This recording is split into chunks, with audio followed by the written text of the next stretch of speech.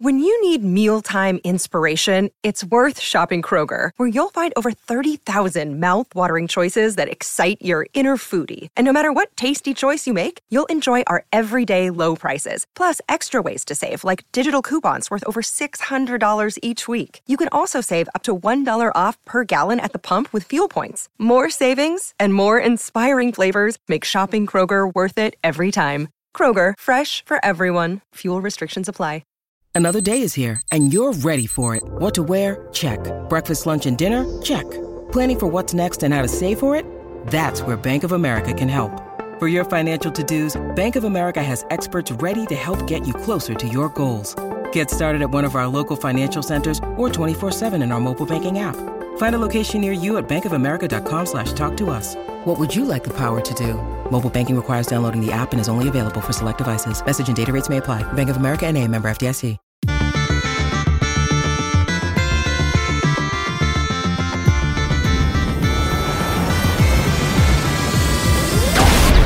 Hello and welcome to the EDHRECast, where we're all about Commander, data, and dad jokes. I'm Joey Schultz, and I'm joined by my fantastic co-hosts. Up first, he can't wait to fall in to fall out. It's Matt Morgan. I feel like lately I'm kind of numb to science puns. They just don't land for me anymore. But when it comes to math puns, I'm even number. Oh, man. You know what? I was an English major, so all of this is lost on me. I don't... I'm just glad that this math is adding up for you and the jokes check out. Oh, no. I hope you and Dana aren't too divided on how I'm presenting these jokes to you. Listeners, if you could see my face right now, I'm staring daggers. All right, up next, he bought 100 copies of the card Over-Encumbered so that he could be over-encumbered by Over-Encumbered. It's Dana Roach.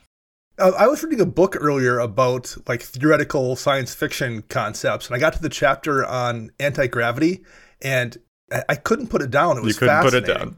Yeah. That one I knew. Matt could get me, but Dana, I've got your number. All right. Am I math joking correctly, Matt? No, I didn't think I could count on you, and you proved me right. So, okay, we're just going to move on. Matt, at the risk of more dad jokes, what is our topic for this week's episode? Well, this week we are going to take a foray into pinpoint removal, the targeted removal spells. And I mean, everybody loves a tier list. Everybody loves it when we rate cards. And so we're going to do that this time with removal spells. Yeah, indeed. There's a lot of these to get to, so we're gonna find some favorites and some not so favorites. But real quick, we got some shout outs to do before we get into it. Up first, we got to thank Chase, aka Mana Curves, for their terrific work on the post production of the show. Thank you so much, Mana Curves. You're a great part of the team. And we are also now proud members of Team Ultimate Guard. So if you got to play some games with us at MagicCon Chicago, you got to see some amazing katana sleeves and these nice Boulder deck boxes. Their product is excellent. You should check it out. And that's all we're using when we show up at events now. And if you would like to support the show, there are so many ways to do that. There's free ways to do that, like subscribing on YouTube, liking these videos, subscribing to your local podcast apps. It is an easy way to support us, and we appreciate all of that as well. Or if you're so inclined, you can go to patreon.com/EDHRECast, where there's lots of ways just to get yourself a little benefit back in, exchange for supporting us on Patreon. So patreon.com/EDHRECast, where there's all sorts of levels, including the weekly patron shout out that we do every single week, which this week we're going to give over to David Klongland. And I mean, Kongland, like King Kong, the bad movies. Hopefully, well, David, we know you're better than those terrible King Kong movies. So thank you for the support. You're a supporter. You're a patron of ours, which means you're better than all the King Kong movies combined. There's like straight up like Kogla, the ape, the amazing Kogla card is a strong thing that you're invoking here, Matt. But Kogla didn't have a land where King Kong had an island. My lord. I've lost the thread of this one yet again, and Matt, you continue to elude me as ever. But yeah, thank you so much, David. It's terrific that y'all support means the total world, so thank you so much. And now we are going to get into our topic here, talking about like where would we rank some of these different pinpoint removal spells. And Matt, you said that that's an important thing for us to linger on. We're talking about pinpoint removal spells. These are spells that do have to be able to be targeted. We're also like talking about cards that can definitely get creatures, especially, not just something that can only get artifacts and enchantments. And to also kind of limit things here, we're also not going to be talking about anything that is itself a creature, and we're also not counting like counter spells as pinpoint removal spells here either. So that's kind of a lot of stuff, but I think it's important for us to kind of narrow down the focus of what it is that we're actually talking about. And with that, I don't know, where should we get started, do you think? I think the best place to get started will probably be the really obvious and easy things. Although we often will be like, hey, we're just going to talk about this stuff briefly, then move on. We never talk about anything briefly. But in theory, we will talk about, I would say, Path to Exile and Swords to Plowshares to start with here. Yeah. And for me, when I'm evaluating cards like this for a deck, I care about how efficient they are, I care about how much utility they offer, and I care about how much consistency they offer. And the thing with Path and Swords is they're about as good as you can expect on all three of those fronts. They exile, so they get on indestructible. That makes it difficult for people to recur them. 1 mana apiece is really easy to get to, and there's not really any caveats on when you can use them. And on top of that, you can occasionally use them to help yourself. I've used Path before as a ramp effect. I've used Swords to Plowshares to save myself by gaining life when I would have lost somehow to lethal damage to like a Shatter's Ignition or something. So like they do all of the things. And if I was running any deck running white, both of those are going in it kind of just regardless of the situation. I mean, there's a lot of spells. If it's unconditional, cheap, and efficient removal, to me at least, that it's really hard to say it's not S tier just because it's unconditional. Yeah, absolutely. And I think we're kind of lingering in the 1 mana section here. And I'd also kind of personally put Pongify and Rapid Hybridization as S tier as well. Yeah. The 1 mana ability to pick off a creature, the 3/3 that it leaves behind, I don't care. Are these things technically as good as a random path? Doesn't matter. And do people want to debate if Swords of Plowshares is better than Path or Path is better than Swords? Doesn't matter. I'm playing both. Yeah. And if I'm playing blue, I'm playing Pongify and Rapid Hybridization. That qualifies as a big S tier for me. So yeah, all of those, big way to start off with those 1 mana efficiencies. Yeah, well, and let's get away from 1 mana because, I mean, those 4 spells, I think all of us would give S tier too. But there's some free spells that they do have mana costs, but there's a few spells that I know all 3 of us are pretty divided on. So first one, right off the bat, it's free spell-ish. Snuff Out. What do you guys think about Snuff Out? Because I'm not super high on it anymore in Commander. I'm not either, to be honest. Yeah, I mean, 4 life is pretty negligible in Commander. If you're playing it, if you're controlling a swamp, so like you have that option almost every single time. But non-black creature. Yeah. It is irrelevant enough times that I find it frustrating, and there are enough things that I don't find frustrating to make me not want to run it. That's kind of it when it comes to removal, is that like how many creature removal spells are you actually playing in your deck? Probably not like 14 of them. So yeah, like at a certain point when it comes to like if I label something as C tier, that's almost functionally the same as an F tier, kind of, because I'm probably not playing either of them. But C can be very situational, so there are still times where I like some of these. Snuff Out, I think all of our rankings kind of average out to being like C tier. But Matt, as long as you're talking about some free removal, how do you feel about like Solitude, which is that one that you can evoke, or Deadly Rollick, which of course can exile a thing and you can play it for free if you have your commander in play? Those ones I think you're a little higher on. So Deadly Rollick I actually like a whole lot. I think just being able to play something for free. I mean, we've seen the power of Fierce Guardianship, a free counterspell, or any of that whole cycle of spells really. I really like Deadly Rollick. Having your commander in play, it's kind of the crux of the format almost. Yeah, I think you put it at A. I've kind of got it at B because there are some commanders where keeping them in play is a little bit harder of an ask. So this isn't like the auto-include everyone says it is. But at the same time, I mean, yeah, I like Deadly Rollick, especially if I'm playing like a background deck where one of my commanders is an enchantment. That's pretty darn cool to just like, all right, play it for free kind of anytime. Yeah, it's definitely not an S tier for me. I would probably call it an A, but the reason it's not an S tier for me is because there's enough situations where like I look at my deck and I'm like, oh, I can't count on my commander being in play enough to have this in my deck, and I don't want to spend 4 mana on it. Yeah. Now, there's definitely situations where like, oh, my commander is very cheap. It's not scary enough that folks are going to be using it. It's a perfect include in those decks, but it's not consistently that card. It's not one of those Swords to Plowshares thing where I look at it and I'm like, I'm going to put it in every deck. So this is probably an A, and I'm not even sure I buy that. In the decks where I like it, it's amazing, but that's not every deck. Well, and Joey, to answer your question about Solitude first, You said we weren't going to talk about creatures, and Solitude actually, contrary to popular belief, is a creature. I know nobody's ever actually cast it as a creature or had it on the battleground for long, but it is pretty much a removal spell.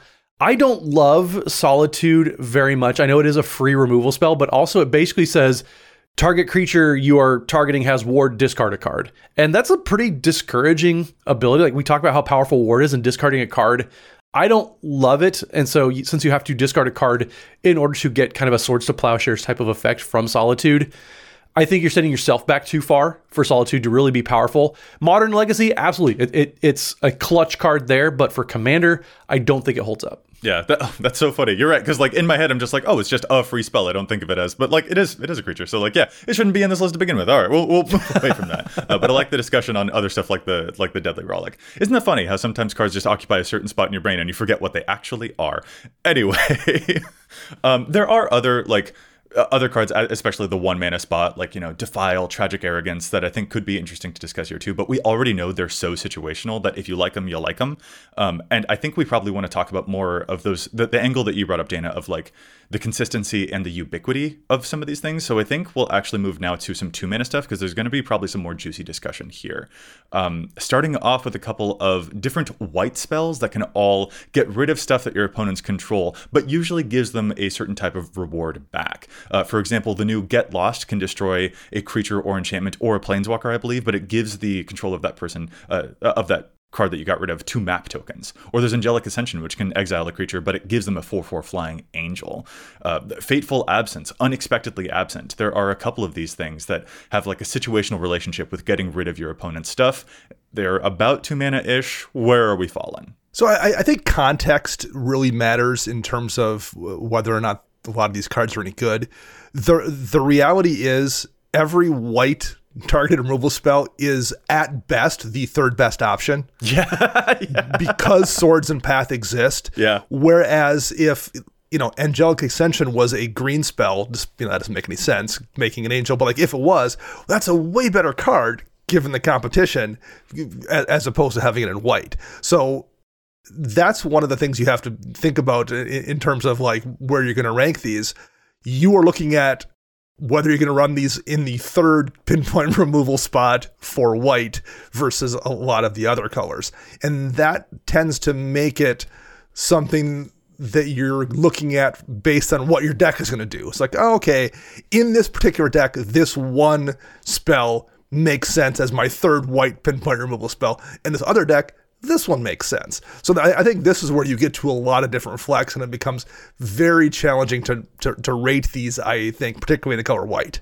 Yeah, like, oh, you're playing Artifacts. Dispatch, we know you're going to play it. It's very that vibe, but like they're so situational. So yeah, I feel that. Yeah, I like Get Lost. Of all the rare removal spells that we've gotten in standard sets the past, for a while, it seems like, I like Get Lost the most because it's one of the few that isn't either Angelic Ascension, giving your opponents a 4/4 body. That's huge. That is a significant blocker, attacker, anything like that. Right. Fateful Absence, you're basically letting your opponent draw a card. I don't love that either.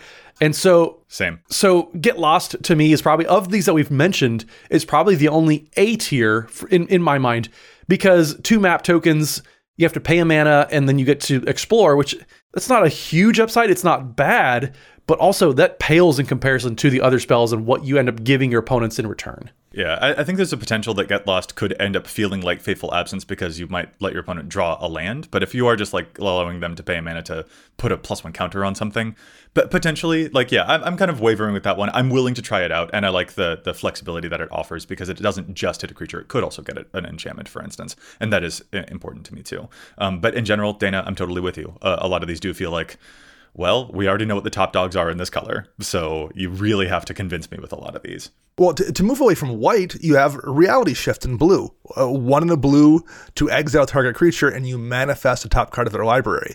Now, we've already talked about Rapid Hybridization and Pontify, and how like the 2 slots in blue are kind of already taken up, just like it was with white. However, in white, there's like 15 other viable options for that 3 slot.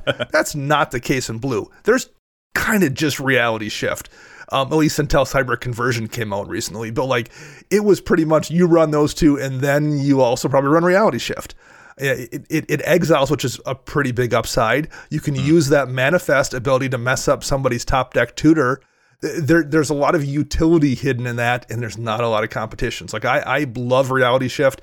I would call it an A, and it's bordering on S for me. Same. Again, because of context, because there's like nothing else really in blue competing with it. Well, and I really like cyber conversion. It's It's a way to get rid of something, but it's just turning it face down.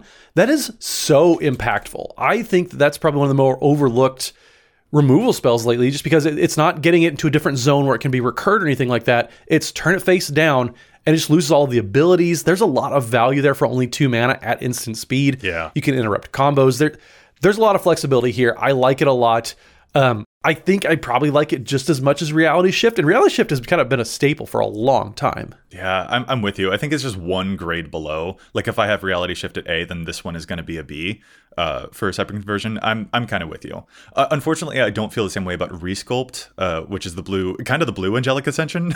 Like exile an artifact or a creature and its controller gets a 4/4. It isn't a flying 4/4, so like I'm still willing to run this one sometimes, but it's more like of a C tier kind of willingness as opposed to like Angelic Ascension. I'm just like, this is D if not F tier kind of willingness.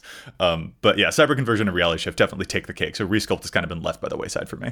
Resculpt really matters like what colors your deck is. The ability to hit an artifact is, not that big of a deal. Maybe if you are playing in Azorius colors where white can have a bunch of ways to deal with artifacts. If you are playing in a Dimir deck, I think Resculpt becomes way more powerful because there's not other options to deal with artifacts. So like that utility is very, very powerful there. So this is, and I think we're going to be basically saying this from here on out. A lot of the things that matter are what the colors of your deck is and what the other color or other colors in the deck are able to handle. And in the case of Resculpt, that's what matters. If I'm playing Dimir, this is a very valued card to me. If I'm not, then something else is going to probably do the job better. Well, let's get into a color we haven't talked about yet, which is weird because we're talking about removal. We haven't talked about red yet. So what do you guys think about Wild Magic Surge? Because that one, I feel like a lot of people were kind of hopeful for. It's 2 mana, it's red for an instant, destroy target permanent opponent controls. Its controller reveals cards from the top of their library until they reveal a permanent card that shares a card type with that permanent. They put that one on the battlefield and the rest on the bottom of the library in a random order. So kind of Chaos Warp-ish, but it destroys the target first. Yeah, I wish it was Chaos Warp-ish, but it's a lot more polymorph-ish, unfortunately. The reason this is important for red is because it can indeed hit enchantments, which is hard for red to do. The issue is that they're going to get another one. So like it is actually kind of safer if you are hitting a big creature, because then you might be giving them, just a mana dork, for instance. But like I've seen people use this on like a Mirari's Wake, and then it turned into another like 6 mana enchantment that was still making the person like, well, I feel like my position has been a lateral movement rather than a setback. And so for it to cost you a card, Wild Magic Surge, I also was one of those folks where I was just like, I've got high hopes for this. It hasn't really panned out, in my opinion. I've kind of got it down as like a D tier. I just don't really touch it. I wouldn't call this card a skill test. I think I would call it a self-control test. To use Swords to Plowshares for an example, there's not a lot of downside to like wildly pulling the trigger on a Swords to Plowshares on a creature that maybe isn't that big of a threat. Yes, you've wasted this removal spell, but like, okay, who cares? You've removed a thing. If you pull the trigger with a Wild Magic Surge on a thing that isn't absolutely threatening the situation in the game, then you risk putting something much more backbreaking into play. Yeah. So I think, I don't love cards that are that variable. I think there are probably, again, some color combinations where you have so few options. This is much more attractive, but I don't love the variance or the ability to absolutely get burned by it. Yeah, I think that's a very good way to put it, is this card is a skill check or a self-control check. Because, so many times I've been in games where, bolt the bird, I'm going to waste a removal spell on a mana dork, where people do that in Commander all the time. I don't know why. Kill the payoffs, don't kill the setups. And so people will do that, but then all of a sudden, they're suddenly left without removal for the big scary creatures that they have to get rid of. Like, I wasted a removal or an exile spell on something that didn't matter, and now they have an Avacyn in play. Well, poop. Well, Matt, I know that you moved straight to red because that's one of your favorite colors, but I think we got to talk about some 2-mana black spells because it's one of my favorite colors. There's a whole swath of these. I think Go for the Throat is probably one of the most famous, which can kill a non-artifact creature, which is certainly better than the typical Doomblade can't kill it has to hit a non-black creature. And so like that one's famous. But nowadays we've also got stuff like Infernal Grasp, kill any creature you lose to life, or Bitter Triumph, a personal new favorite of mine. You can kill a creature and you have to either pay 3 life or you can discard a card to pay for that one. And then of course there's Feed the Swarm, which probably exists in almost a separate tier to that one because Feed the Swarm is one of the few black cards that can target an enchantment as well. Sorcerer Speed on that one, it's kind of its own grade. I'm like, yeah, B tier, I love that. If I'm playing black, I probably need the ability to get rid of enchantments, but that's kind of a different conversation than the other 3. Where do y'all fall with the other 3 instant black creature removals? I mean, Feed the Swarm, I think, kind of has to stay just because, like you said, it's one of the very few black ways to get rid of enchantments. And so you kind of need that around just because of flexibility. And again, like Dana mentioned, if you're playing an Orzhov deck, for example, black and white cards in there, you have access to artifact and enchantment removal, so you don't really need it as much. Exactly. Yeah. Go for the Throat, I don't remember last time I put it in there just because there are so many powerful artifact creatures these days that you need ways to get rid of that. So I want as few limitations on my removal as possible, at least when it comes to, I'm trying to kill these things. I have a Go for the Throat, and there's a Worm Coil engine that's going to kill me. Yeah, I keep trying to contextualize all of this stuff. Black's removal is interesting because it doesn't have the blue or white problem where there's a couple of really obviously cards that are so much better than everything else that you would probably run in every deck able to run them. Yeah. That isn't where black is. There's no like 1 or 2 standouts. You're like, well, obviously I'm putting this in my black deck. Yeah. There's a lot more flexibility here. And I think that's more interesting. Don't get me wrong. I'm not going to like advocate that we remove Swords to Plowshares from the game or anything. But it does make making choices in white less interesting. And that is one of the things I like about this discussion in terms of black. It's almost entirely you making a decision based on what best fits your playstyle and your deck and your meta. Yeah, for sure. I actually misspoke earlier as well. It turns out that Go for the Throat is showing up in 120,000 decks, but Infernal Grasp has superseded it. It's showing up in 152,000 decks. So good for you, Infernal Grasp. And in general, I do kind of prefer that, but the new Bitter Triumph is actually kind of like making its way up the ranks for me, because that option to discard a card is the kind of thing that Black's like, all right, sweet, I tossed an 8-drop away and now I can animate dead. Or if I need to, I'll pay 3 life, and that 3 life versus the 2 life of Infernal Grasp, that doesn't feel like a huge make or break to me. I've been really enjoying both of those, but Matt, 100% with you. The lack of restriction is a big deal. And I think another important facet about Black's removal too, kind of getting to your point, Dana, is that a lot of Black's best removal is on creatures that it will like whip in and out of the graveyard a whole lot, like the Chupacabras and like Plaguecrafter kind of effects too. And there are a lot of like Black death triggers that reward you based off of those. We're not talking about creatures in this episode, but that is another thing that sort of complicates Black's removal in that regard as well. So for me, Black's removal is a mix of these instant speed kind of things that matter a lot, but also what are the creatures that are doing a whole lot of the damages too, that you are reviving out of the graveyard over and over. So that's sort of an important thing that tampers down how ubiquitous a lot of these can be. Well, so I think the best way for me to describe Black's removal in Commander is that it's Applebee's basically. It's never great, but it's pretty consistent. It's always going to be 5 or 10% apart from the last time you saw it. Infernal Grasp isn't really that much different from Go for the Throat, which isn't that much different from Hero's Downfall or whatever else you want to talk about. Like, they're all pretty much the same and interchangeable at really any given level. Oh man, Hero's Downfall. Remember that one? Remember when that used to be a staple, you guys? It's always a 6. It's never a 7, but it's also never a 5. It's always a 6. Always the bridesmaid, that card. I think my favorite of these black removal spells is one that we didn't mention. It's also technically not in the 2-mana slot, and that's Baleful Mastery. Oh, yeah. 3 in a black, but you can pay 1 in a black rather than the spell's mana cost, and if you do, an opponent draws a card. It's an exile effect. It hits creatures and planeswalkers, so you have some utility there. And yes, it doesn't feel good to give a person a card, but like, there's been so many situations when I've given this card to the person that I'm just going to kill next turn, or the person that's so far behind that like them drawing a card is largely irrelevant. That card gift that you're giving doesn't really matter that often. And even when it does, it's a 2-mana exile creature or planeswalker effect at instant speed. It's my probably favorite of all of these, and I would personally put it as a A tier. It's my number one black targeted removal spell. All right, interesting. My A tier is the Bitter Triumph, and the rest fall around like B tier. But that's interesting to hear. The Exile, I see why you'd be very attached to that. I like killing things that I can then revive from an opponent's graveyard later, though. Sure. Yeah, and I think that's very deck contextually based too, because I look at Bitter Triumph and I think, well, this is dumb. I have to discard a card. I don't want to do this. So it's all about how, again, you build your decks, what's alongside of it, what's the strategy.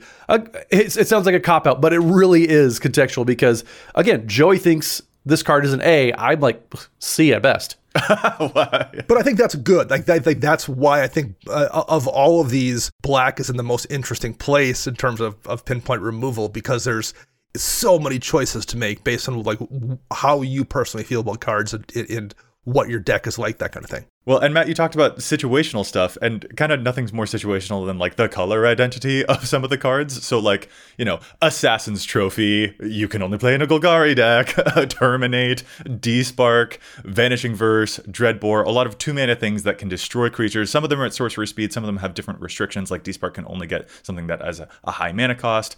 A lot of these I feel great about, like Assassin's Trophy, boom, I love me some Golgari. Some of them are exciting, some of them not so great, but like, if you're talking about situational stuff, then multicolored 2-mana spells, there's a whole bunch of them that have a bunch of different restrictions. I think of the bunch you mentioned, the one that I would rate an S tier is Assassin's Trophy. Sure. And the reason I feel that way is because if I'm playing Golgari or have access to Golgari even, I'm running Assassin's Trophy. And I don't think that's true of the rest of these. Not that they're not good, but like I look at Terminate or I look at D-Spark and like, okay, well, what else can these decks hit? What other things do I have? What are my biggest concerns? I don't ask those questions with Assassin's Trophy. Oh, I have access to green and black. I'm playing it. Yeah, Dan, I totally get that. I like the cards that are no fluff, no hassle, whatever, just quick and efficient. So I don't mind Terminate. I know it's kind of been outclassed by a lot of things that have been going on lately. I highly value D-Spark, actually. The fact that you can hit any permanent that has a mana value of 4 or greater, and it's an exile effect. Yeah. In my tables, at least, I think that very rarely doesn't hit things that are impactful. If you're playing at the CEDH tables, maybe the targets are a little more limited. So I totally get why the higher power level you go, maybe D-Spark gets valued less, but at the tables that I'm playing that, mid-level, kind of maybe on the lower side at these point in times, D-Spark is great. I think it's going to hit pretty much any target you really need to at the tables that I'm playing at. Interesting. I think black-white removal in particular has a much bigger spotlight than any other color combination. Absolutely. Yeah. If not that, then maybe Esper, because it also has like the other 1-mana blue spells that you can use. But like black and white are so good at removal, and there are a lot of very versatile like 3-mana things in these colors too that can do a whole lot of stuff that like black-white removal spells tend to fall a little bit lower to me because I feel like that is such a crowded field. Yeah. And then some of the others that operate at sorcery speed, like Dreadbore, I'm just like, I don't want sorcery speed removal these days. I just really don't. Like, it's going to have to do a lot of extra stuff for me to play something sorcery speed nowadays. Joey, if you want to talk about how far the mighty have fallen, Dreadbore is that card. Like, we can joke about Hero's Downfall, how it used to be such a powerful card, and now it's getting printed uncommon, but Dreadbore has fallen even further, I think. It's the card that you like write your master's thesis around when your subject is the evolution of EDH the last decade or something. Like that's a perfect example of a card that once upon a time was very highly, if you were playing Rakdos, it's 2 mana, I can hit creatures or planeswalkers. It's fantastic, even though it's sorcery speed. And today, I'm not even considering it for a Rakdos deck. You got to be digging pretty deep. I would say it's probably C tier still. I know you both aren't as high, but it's C tier and it's kind of slipping. But I don't remember the last time I put it in a deck anymore. Right, and that's just it. Again, it kind of comes to like I put it at D tier, but like, what's the difference between D tier and C tier and F tier for me? Like, if it isn't S, A, or B, like it's a tough sell to put it because you don't have like 14 slots to devote in your deck to just pinpoint removal spells, especially because you need other stuff like wraths and things that are versatile and yada yada. So yeah, this is really interesting. Matt, you also mentioned a card earlier that kind of got me wanting to talk about some of those removal effects that pin things to the field, but I think we're going to have to table that for now because we've got something else we got to do first, and that's challenging the stats. It is about that time. Yeah. There's a lot of other interesting removal spells to get to, but there's also a lot of interesting data on EDHREC deck that we don't always agree with, so we'd love to challenge those stats right after a quick break.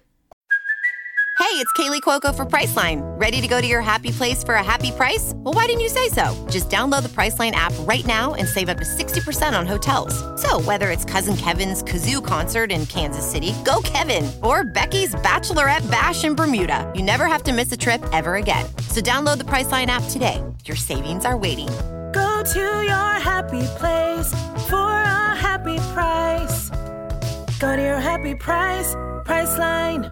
All right, well, I'll kick us off this week. So I actually have the listener submitted challenge this week. So Eric Cantor sent us an email, which you all can do at EDHRECast@gmail.com, and had a really good non-bo for a new card that, I mean, it's making waves in competitive formats, but for Commander, this certain combo doesn't really work the way people, I'm sure, think it does. So Eric said in their email, I'd like to challenge the stats on Niv Mizzet Guild Pact, which is the new 5-color Niv Mizzet that we've gotten in Murders at Karlov Manor, where Niv Mizzet, the ability that we're keying in on here is whenever Niv Mizzet Guild Pact deals combat damage to a player, it deals X damage to any target. Target player draws X cards and you gain X life, where X is the number of different color pairs among permanents you control that are exactly 2 colors. So there's a really important line at the end of that ability where it says that are exactly 2 colors. So Eric's email then goes on to say, according to EDHREC, 20% of the Niv decks currently are running Leyline of the Guild Pact. Despite the name synergy, Leyline is anti-synergy with Niv Mizzet Guild Pact, whose combat damage trigger cares about different color combinations among pairs of permanents you control that are exactly 2 colors. Leyline makes all of your non-land permanents all colors, which means none of your permanents will be eligible to be counted for Niv Mizzet's damage trigger. This is a great catch. I know that Leyline of the Guild Pact, people are very excited to play this because it's a powerful card.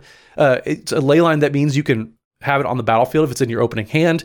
Each non-land permanent you control is all colors, and then lands you control are every basic land type in addition to their other types. So it fixes your mana right off the bat.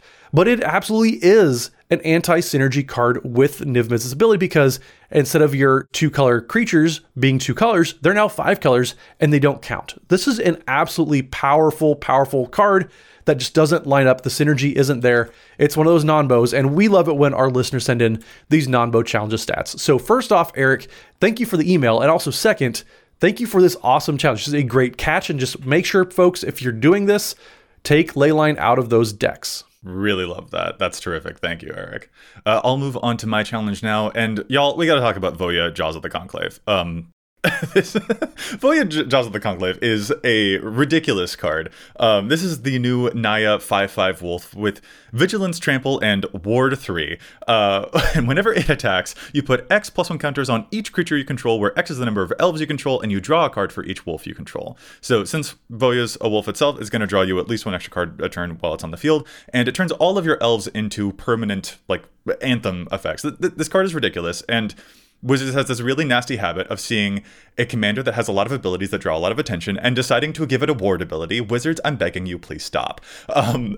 But for the purposes of talking about how to make this deck a little bit better if you are playing Voya, 41% of Voya decks right now are playing Cultivate, and I know it sounds weird to say that Cultivate is overplayed in just about any deck, but Cultivate is not really necessary in Elf decks, and Voya decks are so full of so many elf mana dorks, it's ridiculous. Priest of Titania, Elvish Archdruid, Incubation Druid, every 1-drop elf that's ever been created, Marwyn. There are so many other elves producing so much mana for you already, and those elves wear counters that Voya is pumping up your entire team with, that those are the ramp effects that you'll want to prioritize instead of Cultivate.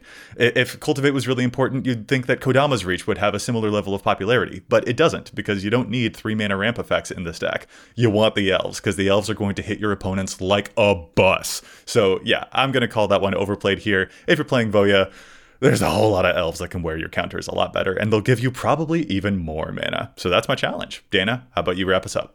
My challenge this week here is for Wand of the World Soul. 2 and a white, it's an artifact. It ETB's tapped, but you can tap it for a white mana, and it has a tap ability. The next spell you cast this turn has Convoke.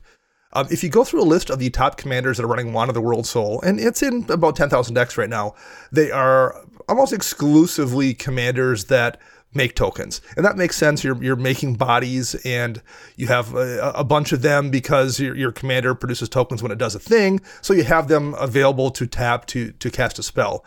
Where it's overlooked, though, I think, is commanders that give your stuff vigilance. Heliod, the original Heliod, Tori, Devant, Fury, Rider. There's multiple commanders where your stuff is not going to tap when it attacks. And for whatever reason, people seem to be overlooking Wand of the World Soul in those decks, and just Convoke cards in general. I think for whatever reason, people get hung up a little bit on Convoke being a mechanic that is really only something you use in a token deck.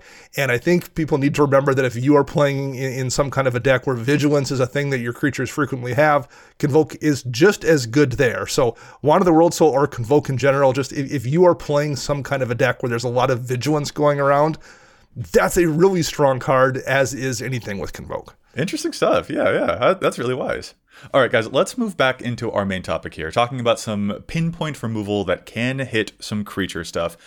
Before we moved into challenge, Matt, you had earlier mentioned cyber conversion, which is a thing that can flip a creature face down, which kind of gets it stuck on the field. And the instant speed nature of that was why we wanted to talk about it in that earlier section. Mm-hmm. But there are a lot of other cards that kind of fit a similar type of bill that also pin creatures to the battlefield, quote unquote, famously stuff like Darksteel Mutation. There are a couple of those folks. Dana, I know you're famous for playing a couple of them. So like sort of as a category, where do we fall with some of those different types of cards, do you think? I mean, I love this category of cards. I've been playing Darksteel Mutation since I first got into the format.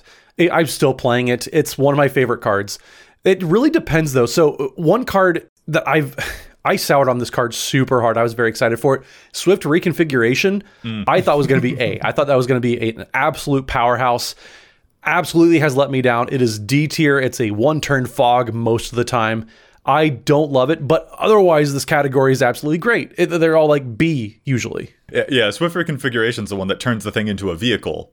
So like it loses creature status. Yeah. And that means it's stuck on the field, but the ability is still there, and that's often the most important thing. So I almost think this is better as a protection piece, but in terms of removal, like, yeah, it's garbage as removal, but it's actually good to protect your own stuff if you need it to stick around and survive a board wipe, and that's kind of funny. But I'm with you. Yeah, the other stuff is a lot more interesting, like you said.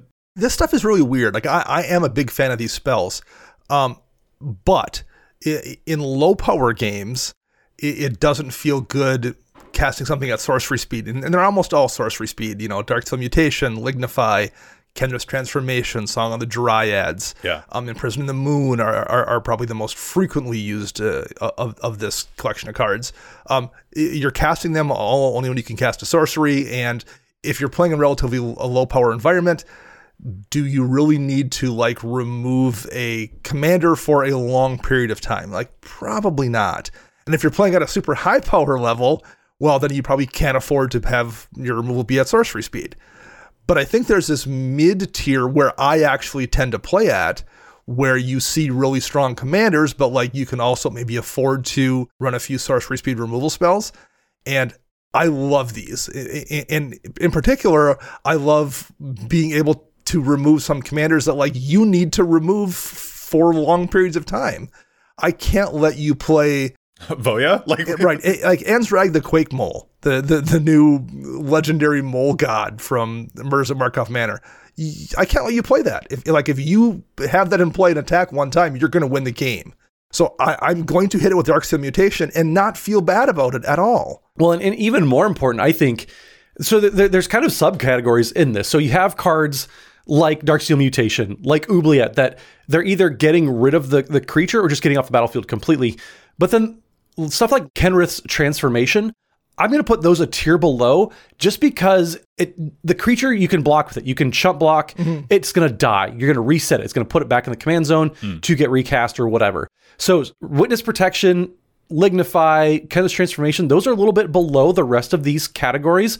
But Song of the Dryads and Imprison the Moon are absolutely, for me, A tier because it's so much harder to interact and kill lands. Yeah. Especially, I love those cards. Yeah. Anything that takes away the abilities of the creature is vital. And so having it linger around so they can't change zones and recast it, I love this category, but Song of the Dryads and Imprison the Moon are probably two of my favorites. I think I recall the last time that you put an Imprison in the Moon on, it was my Martin Stromgold, and I was just like, oh, my game is over. Like, and that was, yeah. But it was also just like, yeah, you probably shouldn't allow me to do Martin Stromgold things. That's totally fair. Yeah. The only caveat that I kind of have on Imprison in the Moon is that blue has so many other really fantastic instant speed stuff that Imprison in the Moon is sometimes a tougher sell. And Song of the Dryads being able to just nuke a creature is very important for green's capabilities. That is a little bit rarer for green to like remove that creature from its presence as a creature at all.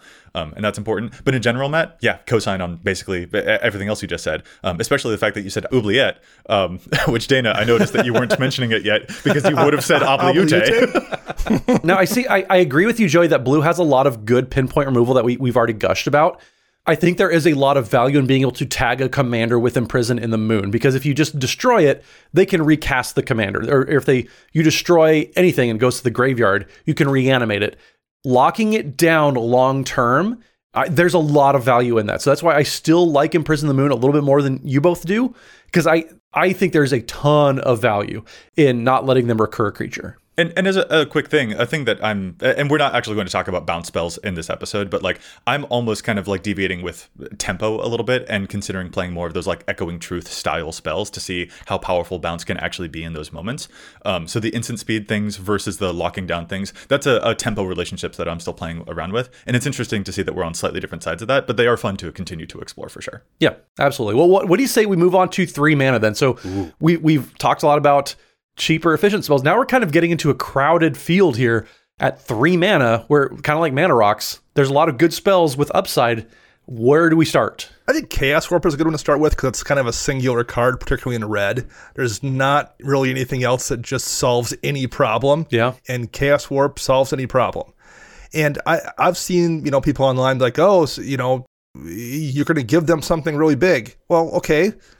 Well, why are you casting it on something that isn't like game ending then? Yeah. Don't make bad decisions with Chaos Warp, and you can't. It's not going to hurt you. And if someone's swinging a Blightsteel Colossus at you and you Chaos Warp it, do you care what gets flipped off the top? There's nothing worse than losing. There's nothing someone's going to reveal that's worse than losing the game.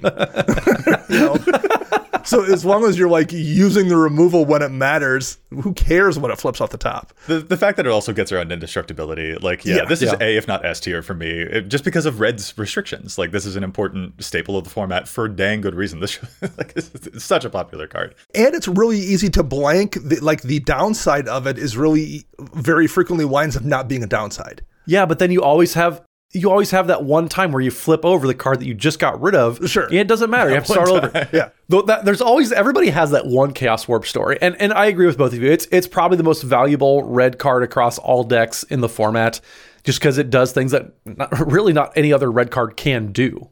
Yeah, absolutely. Like it's showing up in a third of red decks that are able to play it. It's a third of all red decks. It is the second most popular red card in the entire format. Like this thing's a staple for an absolute reason. And I kind of feel similarly about Chaos Warp as I do about Beast Within. Mm-hmm. Just because, again, green having the ability to affect creatures, it was not supposed to. This card is a color break and a half, and that one's showing up in 42% of decks that are eligible to play it. Destroy any permanent, give its controller a 3/3 beast. I feel like, to me, the most interesting discussion starts to approach here when we talk. Like, we all know Beast Within is good. If you're playing green, you're playing Beast Within. We know that. But an interesting discussion starts to happen when we compare Beast Within to Generous Gift, which is the white version. And to me, Generous Gift is not nearly as good as Beast Within because of the stuff that white can already do. And I'm kind of curious where y'all fall on that. But like, I feel a very specific way about Beast Within that I don't about Generous Gift. So I would argue that, yes, Beast Within is probably the green version of Chaos Warp. It's a card that it's doing things that the color just doesn't get to do most of the time. Right. Generous Gift, I don't think that all the power is lost on Generous Gift, because we've already talked about all the hyper efficient ways that white deals with creatures with Swords of Plowshares and everything. But the fact that Generous Gift and Stroke of Midnight, I'm going to lump together here, they're so flexible in their targets is where they're really, letting you shine. Mm-hmm. You have that flexibility. And I think there's a ton of value there. Now, Generous Gift, a little bit more flexible than Stroke of Midnight, but still, I think that at least, and we've talked about this before, to me, the size of the creature you're giving them does make a decent bit of difference. It does, but I will note this. There was a couple of years ago, a very skilled pro player made a comment in an article about Beast Within in Commander and how it's perhaps overplayed because of the 3/3.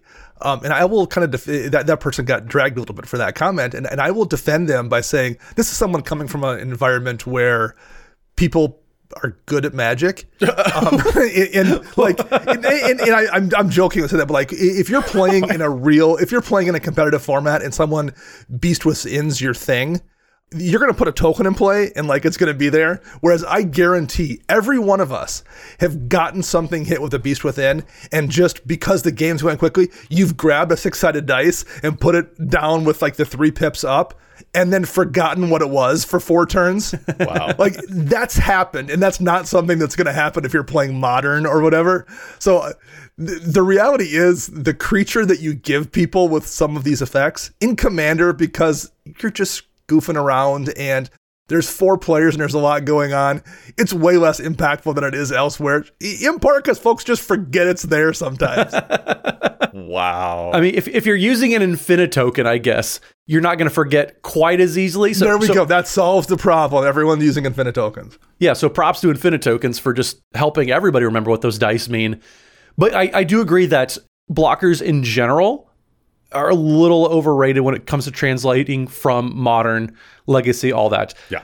Point being, on all these cards, they're all great because they're solving so many different questions that you have about any given game. And I would say the same thing I talked about, like Assassin's Trophy.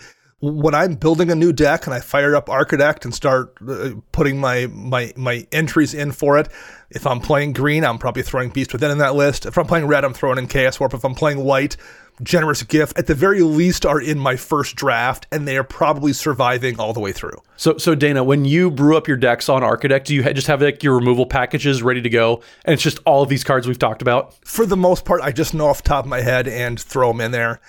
And you know, we talked about just on last week's show about like cards that don't have homes and like trying to find ways to make decks more interesting by running cards that, you know, maybe don't see play elsewhere. I like to do that, but I don't think anyone's ever been like, wow, that removal spell you ran that I never heard of was really cool. That's not something for the most part that like anybody gives you respect for running something weird and obscure for. So like I usually don't worry about it there. I'm just running the things that best fit my deck, and those cards I just mentioned all kind of fit that criteria. Okay, so I know that we've just heaped a bunch of praise onto Generous Gift, but like I'm going to say I prefer Stroke of Midnight, and I think Generous Gift is making its way out of my decks a lot more these days. Wow. So Joey, I remember when we first talked about this, you said, I don't know, Generous Gift being able to hit lands is too important. That was not me. That was Dana. Stroke of Midnight. That was not me. That was Dana. Yeah. I remember you two were still high on Generous Gift, and I said, I actually think Stroke of Midnight, the 1/1 versus 3/3, isn't irrelevant. I guess for me, truly what it's kind of come down to is that like I can't remember the last time that I used a generous gift on a land anyway. It's like kind of working. So if I'm not using it on lands and I've already got like Ghost Quarters and stuff in my decks that will help out with any of those problem lands, and I've got so many other cards that white is already using that like, why bother giving them something that is slightly bigger? So yeah, it's fine, but like 3 mana in removal is actually starting to be a bit of a tall order. Yeah. Like we also got to shout out Excise the Imperfect here, which exiles a non-land and gives them an incubate token with counters equal to the mana value of whatever you got rid of. I was high on this one initially, but I've gotten kind of disenamored by it. Like, even though the opponent has to pay mana to flip that token onto the creature side, if I hit something important with this 3 mana spell, then that creature that gets left over is actually meaningfully powerful. Like, it carries equipment well. I've even played against decks that take advantage of the fact that it's an artifact token, or that take advantage of all the counters that it's wearing. Plus, the 2 white pips on this one make it like a slightly harder splash. So even though that one exiles, I still end up ultimately erring on the side of gift and stroke, and I ultimately fall just slightly more towards stroke because I usually end up using these types of cards not on lands. I've got other stuff for that. But I end up using these types of cards on big creatures, big artifacts, big enchantments, and in those moments, I find myself more pleased when the setback feels more pronounced, I guess. I mean, that is an important point. I think it's also kind of power level dependent, is how much targeted land removal do you need? Are you just playing like a Ghost Quarter in a Wasteland and something like that and calling it good? Or do you feel like you need the Generous Gift? And I know, Dana, you really value being able to blow up lands. Most of the time in games that I'm playing, very rarely is there ever a land that like, okay, we have to blow that up. I think in most of the games that I've played at local game shops, stuff like that, it's just not all that common. So maybe just our experiences again and our play groups are kind of defining our opinions on Generous Gift versus Stroke of Midnight. Yeah, I think very much so. This one very much comes down to like personal preference. And for me, I'm not. You don't get to play with Nick Thos. Yeah, you don't get to, you get to play with Kamal Coffers. I don't think so. But like for some folks, it's not that big of a deal. And if it isn't, I understand the logic behind like the 3/3 versus the 1/1 for you. If you either don't see those or aren't that worried about them and what they do, yeah, I get it. There's also, and this is like a later section we'll get to, but there are certain other types of removal spells coming out in this color that can hit something per opponent rather than just one thing. Yeah. And that's also in this type of mana slot is a thing that I'm starting to pay a lot more attention to as well. So that's why these particular slots get pretty awkward. As an example of that, for instance, Grasp of Fate. That's a really famous sort of Oblivion Ring style effect that can temporarily shut something down from an opponent's side. And if they can kill the enchantment, then that stuff can come back. Like Grasp of Fate, though, it can hit one thing per opponent. And I'm starting to value cards like that a bit more lately. Yeah. I don't value regular Oblivion Ring. I think that one's garbage compared to Grasp of Fate. Like that's F tier in terms of like compared to what Grasp of Fate can do, because it can hit everybody and it gives you that option. But anyway, I've been talking about that for a while. Where do y'all fall on a thing like Grasp of Fate that can hit everybody? I will say I've come around on Grasp of Fate. I didn't like it at first, but I think that was me misplaying it because when it first came out, I'm like, oh, this is really good value. I can hit 3 targets for, the 3 mana. That's excellent. And I put it in multiple decks. And what I was doing was playing it and like hitting 3 threats. And what wound up happening was that meant there were 3 players that felt incentivized to remove it. So it just didn't stick around and keep threats gone. And so I quit using it. But that was a mistake on my part. I think the way that you use Grasp of Fate is to hit a problem and then just hit a couple pieces that the other players can't rationalize removing it to get back. So you take out like someone's, talisman or something like that you're like, oh, it's gone, but no one's going to bowl a removal spell to get back their talisman, especially when it frees up that other person's Archangel Avacyn or something. So I like this more than I once did because I just was playing it poorly at first. Yeah, Dana, I'm very glad that you had that experience because that's kind of what directed me to. I've always loved Grasp of Fate. Yes, you can hit 3 high-value targets, but then you have 3 people trying to get rid of it, whereas even just like the person who might have counterspells, let them also protect that because, okay, we've united. We agree that the Grasp of Fate being on the battlefield is solving more problems than it being gone and letting that person have whatever is monstrous going to kill us all next turn. That is absolutely a bunch of play that Grasp of Fate brings to the game that I love it. I love it so much. And it's just a good card. I think, like Joey said, anything that hits something for each opponent, high value for me, A tier for Grasp of Fate. Sure, yeah. I think it's great. But I do agree. Most of the Oblivion Ring effects, stuff like that, D tier a majority of the time. There's a couple others I consider now and then, but for the most part, I don't like them. In a similar vein, Council's Judgment is a voting card. So same cost, two white and a colorless, and you vote, and the permanent that has the permanent you don't control with the most votes or tied for the most votes gets exiled. It's almost always going to hit the biggest problem in play. Oftentimes you can deal with 2 problems. Sometimes you can deal with 3 problems. It just depends on what the board state looks like. I think I like this card more than its value, maybe. I think sure. There are things that are better that I could run in the decks where I run it, but I think it's a fun and interesting card. So this is one where I don't always go with a peak optimization because it just always makes for a good time when I cast it. I'm fully like my initial instincts when we put this down, I had like some initial like instinctual grades that I put down. It was just like, oh, CTR and this or whatever. Grasp of Fate and Council's Judgment are both things that I'm just like, no, I need to reevaluate, and especially Council's Judgment, which like this actually technically kind of goes against our rules because we said we were like it has to be able to target a creature. The thing about Council's Judgment is it doesn't actually target. It's choose, so it can get through stuff like Hexproof or Ward. So like I am actually kind of personally wondering how much I modify the removal that I'm using these days to try and get around the fact that Wizards keeps slapping Ward 2 and Ward 3 on just about every creature that they think is powerful and needs to be defended from removal. So like stuff like these are moving upward and upward in my estimation. If my instinct was a C, I think I actually need to move these into a B, for example, because like having that reapproach of like how we engage with removal seems pretty important in a world where Wizards is playing around so fast and loose with the types of defense that commanders have. Yeah, I mean, Council's Judgment always has been a fun card. It's kind of slipped a little bit just because, again, sorcery speed, 3 mana. There's a lot. It's a very slow card, and you need options around there. Yeah. Otherwise, it's always going to be just a 3 mana hit one thing. So, but it does. I agree, Dana.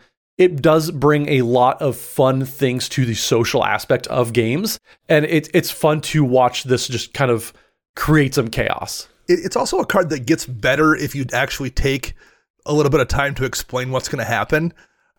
Because most people don't see it, and it's kind of difficult to like math out what's going to happen ahead of time, particularly if they've never had it come into play before. Whereas if you take a second and say, "Hey, Council of Judgment, and I'm picking this," and then if you just pass the vote, then who knows what will happen? But if you point out, if you pick this and this person's going to pick this, and if you just take like 20 seconds to like lay out what might occur, it becomes much, much better because people tend to then go along with it as long as you're not being ridiculous. Whereas if you just like throw it to the wind, who knows what might happen. It's really interesting to see how many of the like interesting 3 mana cards occupy the spot in white. And I know that there are going to be some like, you know, there's also the Hero's Downfall and the Murders out there in other colors, but like right. they stop being real interesting real fast. And there are a whole bunch of them that we're probably not going to get to. And I think it's actually probably more interesting for us to discuss some of the stuff that moves into multicolor, because that's where we get a lot of other things that are, I don't know, kind of juicy. Like there are some cards that have really fallen from grace as well. Y'all were talking about how Dreadbore did it. I think Vindicate is one of the bigger masters of like, oh, how the mighty have fallen, because that card used to be like the card you played in black-white. Yeah. And then Anguished Unmaking kind of came and just totally supplanted that throne. Vindicate and Dreadbore are hanging around at the old folks' home right now, like really pumped that it's Meatloaf night tonight. Wow. And that's it. That's where they're at for the most part. See, I don't hate Vindicate anymore. Like it's such a flexible card. There's no downside. There's no losing life.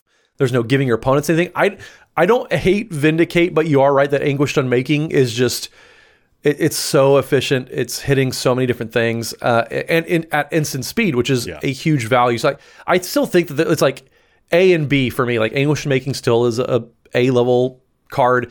Vindicate is B just because it is sorcery speed, but you still have all the flexibility there. Oh, wow. I'd put Vindicate down at D. I can't remember the last time I've ever played it. Yeah, I don't play it anymore. And honestly, I think the final nail in that coffin was Stroke of Midnight. Sure.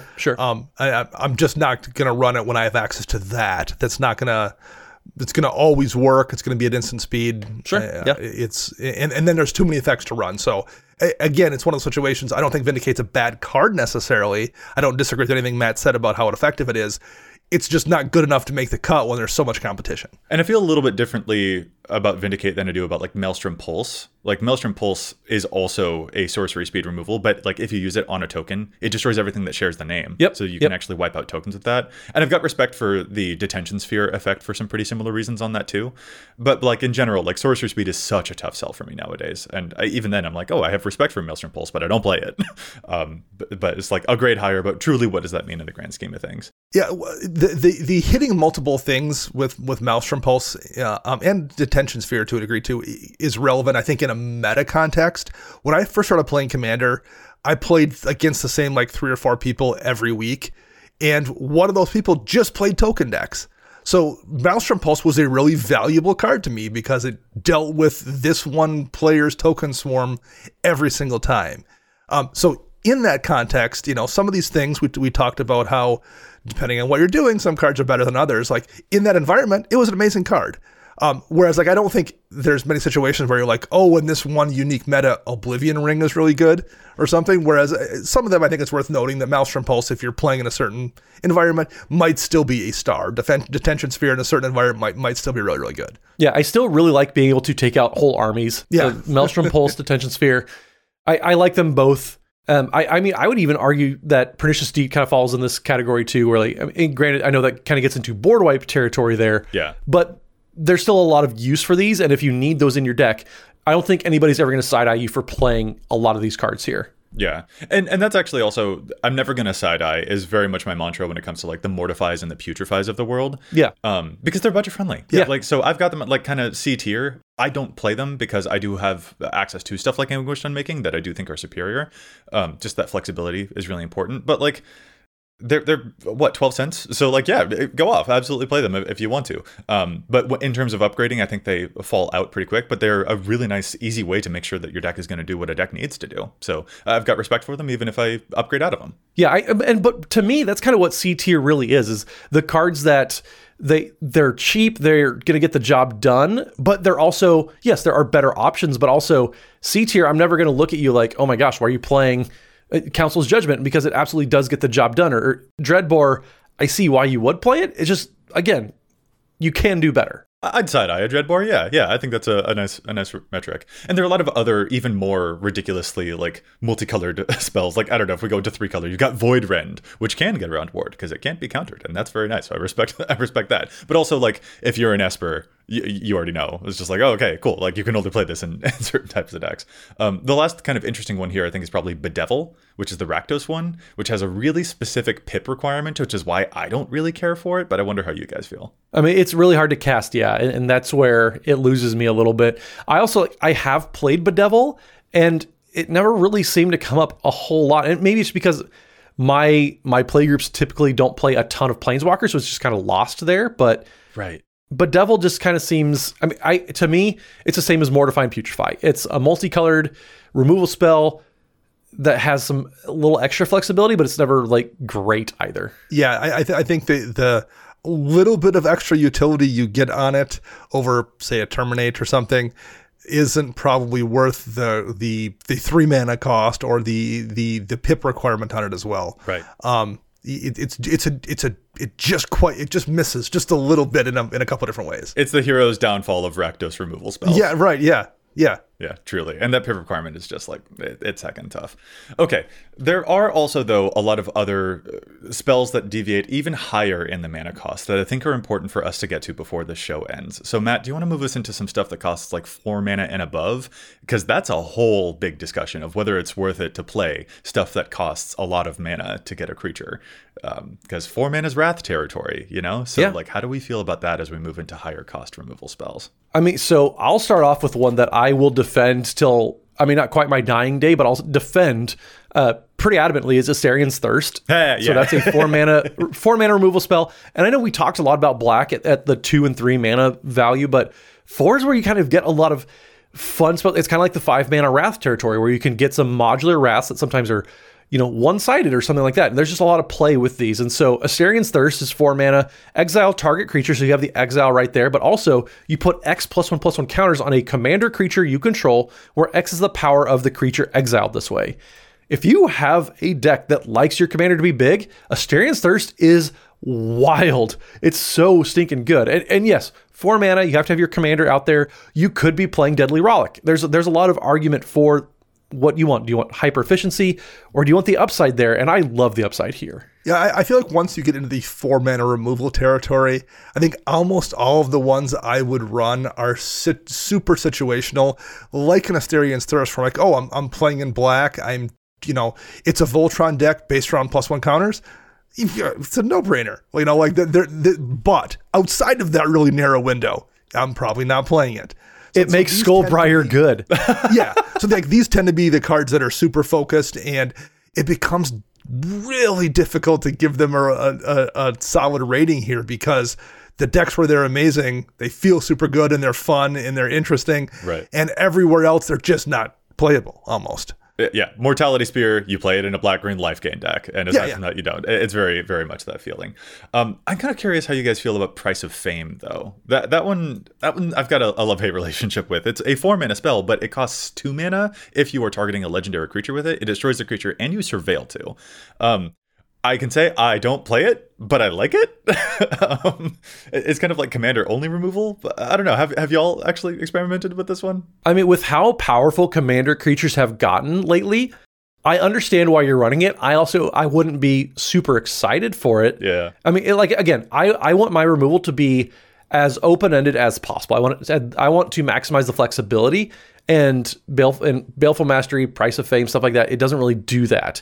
So I lose a little bit on Price of Fame just because paying 4 mana for a kill spell that's a lot. Yeah, like, is it only 2 mana to hit a legendary creature? Sure. Or I could just run any of the number of 2 mana remove creature spells in black and have it always work. Yeah. And the Surveil 2 doesn't feel like it offsets that to me. No. That's where it gets me. Yeah. Yeah, no, I'm with you. And that's how I feel about certain things like Death Sprout, Binding of the Old Gods. I guess I have a lot of affinity for Golgari, sorry about it. But like, 4 mana to kill just a creature starts. I'm just like, well, I could have played a board wipe. Like, a board wipes are at 4 mana. And so like, it just feels harder and harder, and especially because of how much board there is. Now they're going to be 6 mana to actually play some of these. It gets really hard to justify playing a whole bunch of them nowadays. And I've kind of felt that way about Utter End for a while, which is the Orzhov one that can exile anything, but it's 4 mana, and I just don't like it because I 4 mana is so much to pay. See, I would 1000% rather play Utter End and get all that flexibility and know that no matter what, I'm always going to pay 4 mana versus a Price of Fame where I'm hoping to pay 2 mana, then I'm mad about paying 4 mana. The expectations are so different there. But also, Hagra Mauling is just always, it's 4 mana. Nobody, the Hagra Mauling, where it has the ability of this spell costs 1 less to cast if an opponent controls no basic lands. The only person that's going to ever affect is Dana. Everybody else plays basics. Right. The Hagra Mauling will always be 4 mana. Oh man, and that's so Hagra Mauling's so interesting because that's the one that could be a land on the backside, but it's a tapped land. It's better. It's more valuable too as a land. I'm telling you right now. But it's tapped, and the tempo hit on both of those. That's how bad the front side is, Joey. Oh my word. Yeah, I've also like Hagra. I feel like it could. Is there? And every time it can't. Like, it's not. Yeah, and I play a lot of bounce lands, and even then I'm still like I know I can do better. Like I can find other lands that will offer me, I think, more utility than this option would. I know a lot of people are really high on playing as many of the MDFC lands that could be spells on the front half. I know a lot of people really enjoy them, but this one has Matt. I'm fully with you. I don't like playing this one. Yeah, those people just didn't learn their lesson. So don't play Hagra Mauling. It's just that's like the first like hard F for me that we've talked about. Just really don't play Hagra Mauling. Oh yeah. Oh wow. Okay, interesting. Like I can see corner cases for a majority of the other cards that we've talked about, like Death Sprout, stuff like that. I can see the rationality there. So like it's a D tier card for me. But Hagra Mauling, it's just the worst version of any of these cards that we've talked about. And it's so limited. You only get to destroy a creature. There's no exile. There's no flexibility. Get out of here with Hagra Mauling. I'm not going to get it an F, but I'm not going to run it. yeah, exactly. I've been eyeing building a new Izoni deck, and I'm just like, ooh, a 4 mana thing I could collect evidence for. But like, even then, I'm just like, do I just need land that I can fetch? So now, one I probably will run is Terra Sunder. Yeah. It's 1 in a green, exile target artifact or enchantment, and if you kick it for 1 in a black, exile target non-land permanent.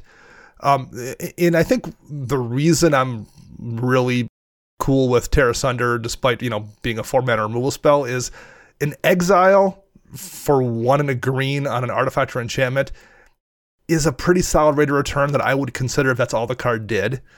I'm a big fan of exile. It solves a lot of problems. It deals with indestructible and makes it difficult to recur things. That is almost playable just there alone, let alone the fact that I can turn it into an Utter End, ish, deal with any problem for 4. Yeah. So I am a fan of Terra Sunder for sure. Yeah, I like Terra Sunder a whole lot, just for all the reasons you said, Dana. It's super, super flexible.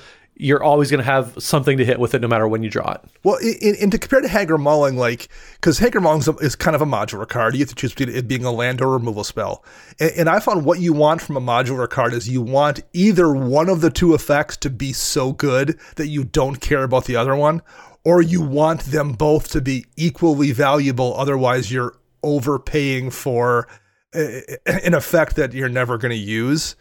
In Terra Sunder falls under the category of I'm perfectly fine with paying both of those costs. Yeah, absolutely. Yeah, it doesn't feel like you're missing out on. That's a really great way to phrase it. Whereas Hagra Mauling, you kind of feel bad about paying both of them. Yeah, you kind of feel bad about the removal, and you kind of feel bad about the land coming into play tapped. Where are you guys at with some of those multi-targeted things in multicolor, like Windgrace's Judgment, Decimate? I mean, I know where I fall. I don't like Windgrace's Judgment, even though I really thought that I would. 5 mana is so much, even if it gets 1 thing per player. But Decimate, I feel like I'm always happy when I see it. Decimate, yeah, they're going to hit a lot of different targets, which is nice. Windgrace's Judgment also, it fell short of expectations. I think a lot of folks were very hopeful on it. Yeah. I still really like Curtain's Call. I think that's still a card that I wish I could find room for more, because it really does. Granted, the Undaunted is kind of the hard part about it. Yeah, usually it's going to be 3 mana, sometimes it's going to be 4, but it does hit any 2 creatures. I do appreciate Curtain's Call. It's one of those that is like kind of tough to find a slot for. I'm totally with you, Matt, especially because I mentioned earlier, with black decks, I like to have creatures that are doing a lot of the work because I can sacrifice those, and that will have extra benefits that ripple out through the rest of the deck. But man, Curtain's Call is just high-key a favorite removal spell, even despite that. Yeah. So when I can justify playing it, I really love to. These are so tricky. I don't think any of them are bad, and I've currently have Windgrace's Judgment in a deck, and it's fine, and I never really feel bad about seeing it, but I also never feel like this is really, really good in this deck either, despite the fact that it hits multiple things. I've ran Decimate before and kind of had the same feeling, like when I cast it, that was really effective, but it never feels like super clutch necessarily either. Sure. Because of the mana value. So these are just really tough. I think they're the kind of cards that I oftentimes put in a deck, and then when I start cutting down to try to get that Architect list down to 100, these are the ones that wind up like I'm looking at Windgrace's Judgment, I'm looking at Assassin's Trophy and Terra Sunder, and I'm like, well, Windgrace's Judgment's of the 3 is going. So I pull that out, and it just never quite seems to make it compared to the things around it. Dana, is it you who plays Lethal Scheme? The 4 mana black instant with Convoke, and each convoked creature connives? I have never done that. No, I've never cast it. Okay, well then never mind. We don't have to talk about it. I guess we don't love it. So I'm like, ooh, this looks like it could be useful in a token deck, but like, I don't think so. An interesting part about removal for me is like, I want my removal to be useful even when I'm far behind. Yes. A lot of removal spells, especially at this mana slot, kind of like pivot themselves or position themselves into a point where like, these are good to press an advantage. And I do like removal spells that like can press an advantage, but also ones that can like get me out of a really tough scrape. So that's kind of how I feel about Overwhelming Remorse, actually, which I thought I was going to love. It's a 5 mana removal spell that exiles a creature, but it's cheaper to cast if you have a lot of stuff in your graveyard. And I'm just like, yeah, no, people are too wise. And also, like, I usually get all the stuff out of my graveyard anyway. So, like, that one, I was so disappointed with how ineffectual it ended up being. And it just, like, kind of has to do with, is removal good when you're already doing well versus does it help you get out of a bad scrap? And that's just kind of a lesson to learn, I think, about these high mana cost removal spells. Yep, I agree. Yeah, there's potential there, but I don't know. I feel like we've also mentioned so many cards that we're kind of scraping at this point. There's one last one I'll say that it's very, very new. It just came out in the Murders at Karlov Commander stuff. And that's Unexplained Absence, which kind of going back to like the discussion about Generous Gift and stuff. Unexplained Absence is kind of, I think I might be pivoting more towards this one lately, which is the 4 mana white instance. For each player, exile up to 1 target non-land permanent they control. For each permanent exiled this way, its controller cloaks the top card of the library, so they get a face down 2/2. Kind of a reality shift for each person. And like the fact that this can hit any type of permanent, I want to start paying a lot more attention to this one. 4 mana to hit 4 that you can even get your own thing if you need an emergency blocker. Like this one is really catching my attention in terms of recent developments, and I got to keep my eye on it. I see why it's appealing, but also you're giving them something that can be turned face up. It has ward, which kind of I'm not super. I'm not targeting a face down 2/2 anytime soon with a removal. But you're giving them a face down suspected thing, and that's where I'm just kind of like, I don't know about that. It's kind of like Declaration in Stone. Like there's potential there, but I'm not super excited for it. I could see myself liking this card. I could see myself not liking it, but I think there's so many things going on and so many variables that I have a tough time evaluating it yet. Until I see it in play multiple times. So I'm withholding my judgment on it because there's just so many like divergent different like trees. It's a multiverse of a card, and I can't in my head visualize how it's going to work. I have to see it in play. Well, Dana, by the time this episode comes out, we'll have just spent a lovely time in Chicago playing Magic against each other, and I've got this in a couple decks, so hopefully I'll get to make an impression when we play. And hopefully it's a good impression. I plan on whooping your butt with all of my awesome removal spells. Do we have any final thoughts when it comes to removal or any of these things that we have ranked? Like, are there any final impressions that you kind of want to leave with, do you think? I think that there's a lot of removal out there. There's some you should be playing, and some like Hagra Mauling that you should not be playing. So customize away. Is this going to be your new bully pulpit of just like, oh, Matt was anti-Turgid. You thought he was anti-Turgid? No, Haggard Mauling's really the... No, because Turgid goes in the command zone. This is more like my monologue tax of removal spells. Yeah. That's fair. I think the last impression I'd like to leave is just like, with more ward coming out there, I am starting to consider how much I'm going to modify removal that I play. Like, will I play more stuff? We didn't talk about like stuff that forces high, like big creature sacrifices, like Soul Shatters, but those are other things that like, oh, those can get around ward 2, ward TOO. Not ward the number 2. And like those are kind of things that like as ward is becoming more popular, as these types of defensive legendary creatures are becoming more popular, I'm considering how I'll change my stuff up. And so Dana, maybe I'll be copying you and playing more Council's Judgment as well. Those are things that I'm paying attention to when it comes to removal, and I think we do need to reevaluate it and rank it more critically more often to figure out how to navigate a changing commander metagame. Yeah, I think that's a really good way to look at it. I think just be flexible when you're evaluating these cards. Like, don't dismiss a card because it sees a lot of play. Everyone plays Swords of Plowshares. Well, yeah, because it's a ridiculously good card. On the other hand, like once you get down past those first couple spells, don't give in too much to what everyone says is good too. Like, evaluate what's going to work best for you, and don't be afraid to run that Asterian's Thirst if your deck really is going to take advantage of the things it does. Yeah, really, really well done. All right, guys, that's been a whole lot. And listeners, we'd love to hear how you rank some of these removal spells. What are your favorites that we didn't even get to mention in this episode? But we got to call this episode to a close. So if our listeners want to get in touch with us, where is it that they can find us on the onlines? Matt? So you can find me online, pretty much any social media platform at Mathimus55. That's MATHIMUS55. And don't forget, we are proud to have been part of Team Ultimate Guard now. They make the best deck accessories out there, best sleeves, best deck boxes, so make sure you pick some of those up as well. And Dana, how about you? You can find me online at Dana Roach. I'm writing articles for EDHREC and Commander's Herald, and you can find all of us together at patreon.com/EDHRECast. And I'm Joey Schultz. You can find me at Joseph M. Schultz online, most likely being a fool on Instagram. And if you want, you can contact us at EDHRECast online or EDHRECast@gmail.com if you'd like to send us an email, maybe a challenge the stats.